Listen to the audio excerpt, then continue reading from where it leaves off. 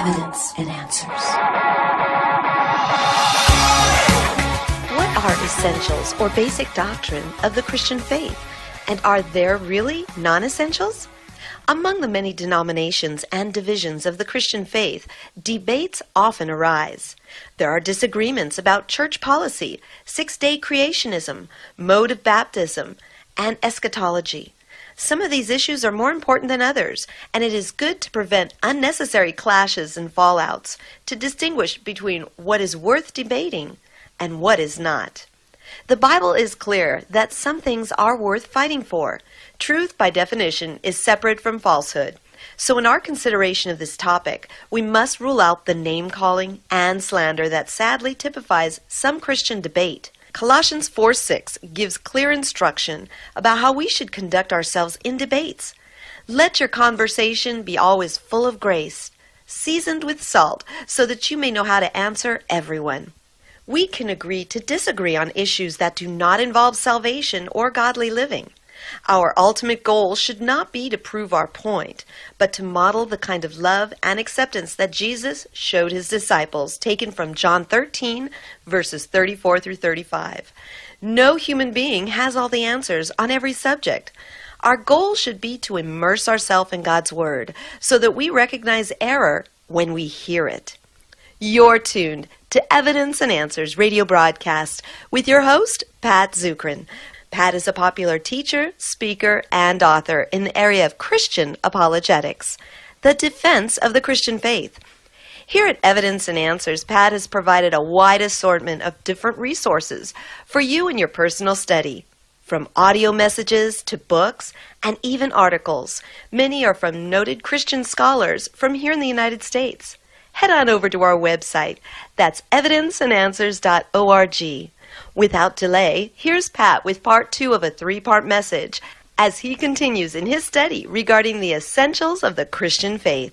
In my line of work, I get to attend and work with many churches and denominations. Unfortunately, too often I see pastors and Christians denouncing as heretics other churches and Christians who do not agree with their theology, causing much division. Unfortunately, many of the issues are not on the essentials of the Christian faith, but on secondary issues, such as styles of worship, particular Bible translations, the time of Christ's return, the role of women in the church, the age of the earth, spiritual gifts, and so on. Now, don't misunderstand me. These are important issues, but these are not essentials of the Christian faith. These are secondary issues which we can and should certainly discuss, but we should not divide over them or denounce others as heretics because they disagree with our view on these particular points.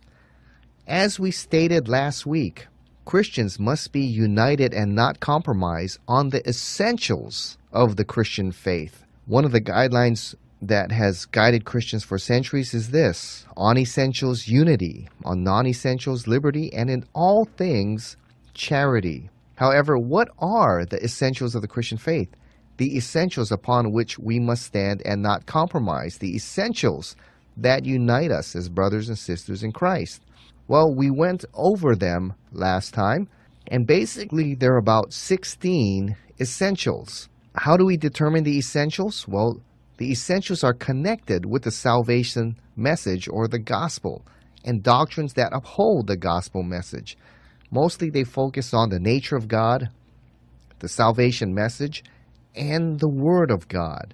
Now here are the 16 essentials that I stated last time: God's unity, the Trinity, God's deity, Christ's deity, Christ's humanity, human depravity or human sinfulness, Christ's virgin birth, Christ's sinlessness, Christ's atoning death, Christ's bodily, physical resurrection, the necessity of grace, the necessity of faith, Christ's bodily ascension into heaven, Christ's priestly intercession for us now, Christ's bodily second coming, and then 2 doctrines that uphold the salvation message: the inspiration and inerrancy of the Bible and the literal or proper interpretation of the Bible.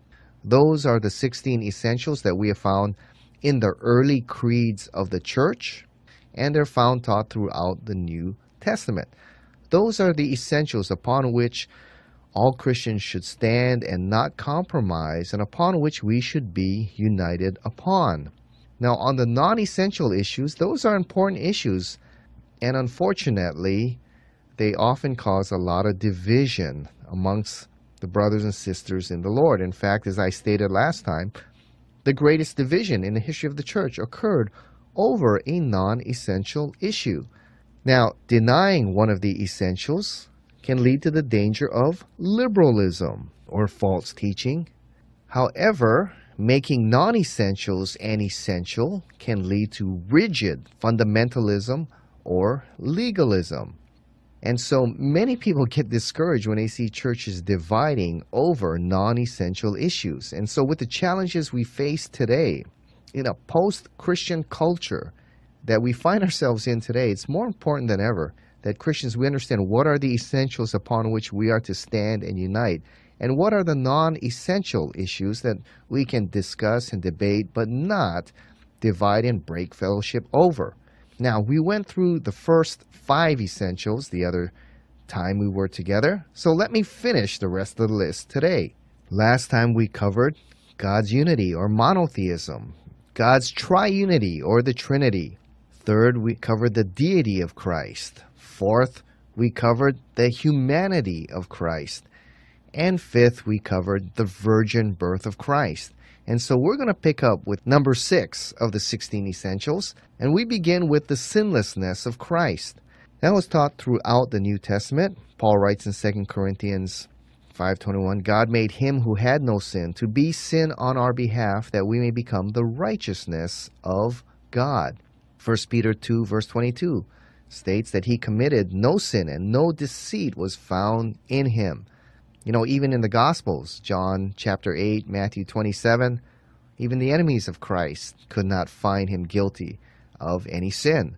And this doctrine is important because the sacrifice for sin had to be a perfect sacrifice, 2 Corinthians 5:21. And Jesus Christ, being human, could be our sacrifice, but also being 100% God, he could be the perfect sacrifice. And this sets Christ apart from all human beings. Buddha could not claim to be sinlessly perfect. Muhammad is commanded several times in the Quran to confess his sins. Only Christ is the perfect sacrifice because he is the perfectly sinless man who is also divine, who could pay the perfect price for our sin. Seventh, we have Christ's atoning death. Now the Bible teaches, Hebrews 9:22, that without the shedding of blood there is no forgiveness of sin. John chapter 1 verse 29, God's perfect justice required a perfect sacrifice for sin. He could not simply overlook sin, and human sinfulness required a perfect sacrifice for our sin. And that is what Christ provided. And Christ's death provides the fullness of the sacrifice for our sin that makes salvation possible. Romans 3:21 verses 26 tells us the importance of the atonement. It lies at the heart of our salvation. God is perfect and holy and cannot overlook sin. There needed to be payment for sin, and in Christ the just and the righteous died for the unjust and the unrighteous, and the justice of God was satisfied, allowing God to be both just and the one who justifies. Now there are perversions of this doctrine in many of the kingdom of the cults. Christ's death atones for Adam's original sin, but does not accomplish individual salvation. So now you have the potential to be saved in order to attain full exaltation to godhood, as in Mormonism, or the fullness of salvation, or to enter into heaven or paradise. The kingdom of the cults teach, well, Christ paid for Adam's sin, but now to earn that, you have got to do good works. Jesus' death is the beginning of the process, but now the individual, through their good works, tied in with the organization, must complete the process. And that would be a faith and works kind of salvation. Christ's death atones for all our sin. Next, we have the bodily resurrection of Christ. The Old Testament taught or prophesied that the Messiah would die for our sins and rise physically from the dead. Psalm 16 states that God would not allow his Holy One to see decay. Isaiah 53 verse 8 says that the suffering servant, the coming Messiah, would be cut off out of the land of the living. He would die. Yet it also states in verse 10, when his soul makes an offering for guilt, he shall see his offspring. He shall prolong his days. There shall be a physical resurrection of the Messiah. So the Old Testament prophesies of the bodily resurrection, the physical bodily resurrection of Christ. Christ prophesied that in John chapter 2. After overturning the temple, the Pharisees asked for a sign by which he does these things, and Jesus says, destroy this temple, and in 3 days I shall raise it. He was speaking of his physical bodily resurrection, and that was accomplished in his resurrection as recorded in the final chapters of the Gospels, and most clearly in 1 Corinthians 15.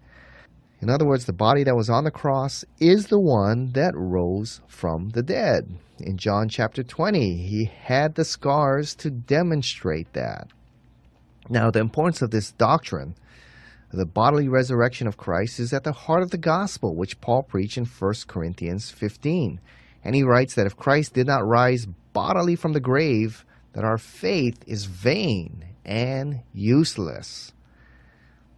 Now, there are several perversions of this view. Jehovah's Witnesses believe that Christ's body was disintegrated, and he arose as a spirit and returned to heaven as Michael, the archangel. And there are several theologians in recent times who also hold to a spiritual resurrection. That would be a denial of this key, essential doctrine of the Christian faith. Now, the next essential is Christ's bodily ascension into heaven. 1 John chapter 2 teaches that Christ bodily, physically ascended into heaven. Acts chapter 1 and other passages in the New Testament affirm that. And in heaven, the resurrected Christ is our attorney who pleads our case with our Father. 1 John chapter 2, verse 1. Jesus prophesied his physical ascension. He says in John 14, in my Father's house are many rooms. I go there to prepare a place for you. In John 16, verse 7, without the ascension of Christ, we could not have the Holy Spirit indwelling in each one of us. The next essential is Christ's priestly intercession on our behalf. Hebrews chapter 1, verse 3 states, the Son is the radiance of God's glory and the exact representation of his being, sustaining all things by his powerful word. After he provided purification for sins, he sat down at the right hand of the majesty in heaven. Jesus sits at the right hand of God, signifying he has accomplished the work of redemption. Now, this doctrine is important, for Revelation 12:10 states that Satan is the accuser of the brethren, who accuses the Christian day and night. So without Christ as our advocate, we would not be able to enter heaven, for God is perfectly holy and cannot tolerate sin. And Christ is the one, as our advocate, Christ makes sure no sin keeps us from heaven. The next essential is Christ's physical return. Now, there are many different views regarding the book of Revelation, but there are teachings we all agree upon, or should agree upon as Christians, that Christ will return physically to end the dominion of sin and establish a rule of peace and righteousness here upon the earth. That there will be a final judgment of mankind, some to life eternal and some to eternal death, and the bodily resurrection of the righteous and the unrighteous. This is taught in Matthew 24, Romans chapter 8, Revelation chapter 1 and 19. You know, in 1 Corinthians chapter 13, verses 10 through 12, Paul talks about several things that will happen in the final stage of our salvation with Christ's physical return. It says here, but when the perfection comes, the imperfect disappears. In other words, when we attain our heavenly state. When I was a child, I talked like a child, thought like a child, reasoned like a child. When I became a man, I put childish ways behind me. Now we see but a poor reflection as in a mirror. Then we shall see face to face. Now I know in part, then I shall know fully, even as I am fully known. Paul teaches that our knowledge will be complete at our resurrection. He teaches our sin nature will be abolished. In Revelation 22, verse 4, he says that we shall see God face to face. John 1, verse 18 says, no one has seen God. And Hebrews teaches that we cannot withstand being in the presence of the holiness of God. In Exodus 33, verse 20, when Moses wanted to see God's face, God told Moses, no one can see my face and live. Well, no mortal individual in our sinful state can see God face to face. But in our glorified, immortal state in which our sin nature has been taken care of and is eradicated, then we can stand in the presence of God and in the glory of God and see Him face to face. That's the great hope of every believer in Christ, upon which we all await and have our great hope, is the return of Christ and the establishment of His everlasting kingdom. This doctrine is important because this is the final and great victory over sin, the completion of our salvation. This is God's defeat over evil, where He will separate good and evil once for all, rewarding the righteous, judging the unrighteous. There are some who deny the physical return of Christ. There's a particular theological interpretation of Revelation called full preterism. Now, partial preterism, preterism teaches that the book of Revelation was fulfilled in 70 AD with the fall of Jerusalem. Now, partial preterism teaches that chapters 1 through 19 have been fulfilled in the fall of Jerusalem, but the final 3 chapters are yet to come. Full preterism teaches that the entire book of Revelation has been fulfilled in 70 AD, and that would be a rejection of this essential doctrine. It's a denial of the physical return of Christ, because it teaches it all occurred in 70 AD, and it denies the physical return of Christ. It allegorizes or spiritualizes away those final chapters and ends up denying the physical return of Christ and the establishment of Christ's eternal kingdom here upon the earth. So full preterism would be a rejection of this essential teaching. Now, this ends part 2 of our series on the essentials of the Christian faith. I'll continue with the final doctrines to complete our list of the 16 essentials of the Christian faith. Remember, let me review that list very quickly before I go. The 16 essentials upon which we stand as Christians, united upon which we do not compromise, are the following: God's unity or monotheism, the belief there is only one God who created all things; the Trinity or the triunity of God; the deity of Christ, that Christ is 100% God, God in the flesh. Number 4, also the humanity of Christ that goes right along with that Christ is 100% God, but also 100% man. 5th, the virgin birth of Christ, that Christ was supernaturally born of a virgin. 6th, the sinlessness of Christ, that Christ was without sin. 7th, the atoning death of Christ, that Christ hath paid for all of our sins. 8th, the bodily resurrection of Christ, that Christ rose physically from the grave. The body that was on the cross is the one that rose from the grave. 10th, human depravity, the sinfulness of man. Next, the necessity of God's grace. Next, the necessity of faith. 12th, Christ's bodily ascension into heaven. 13th, Christ's priestly intercession. 14th, Christ's literal, physical second coming. And the final 2 uphold the gospel message, the inspiration and inerrancy of the Bible, and the literal or proper interpretation of the Bible. These make up the 16 essentials of the Christian faith upon which we stand and do not compromise. Others are important issues, but they're secondary issues. Let's not allow that to divide us and break the fellowship as brothers and sisters in Christ. Many of the secondary issues are important issues. They ought to be discussed, even debated. But in the end, we need to extend the hand of grace to one another and continue to keep that unity of faith. Jesus stated, "Make every effort to keep the unity of the Spirit through the bond of peace." So remember our motto through this series on essentials, unity. We don't compromise on those. On non-essentials, liberty. We extend grace to one another, and in all things, charity. As a wise pastor once taught me, he said, "Pat, let's keep the main things the main things."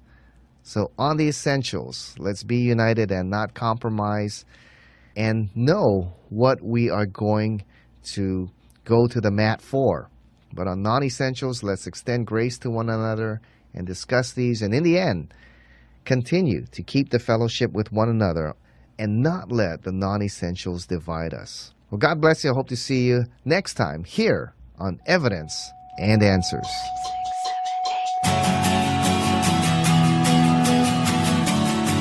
Thank you for joining us here on Evidence and Answers radio broadcast. This study will continue on with a third part the next time we're together. To listen again, head on over to our website at evidenceandanswers.org. Evidence and Answers relies on the generous donations from you, our listeners. If you would like to partner with us, please start with prayer, and then to donate, log on to our website at evidenceandanswers.org. Join us here next time or on the web for more Evidence and Answers.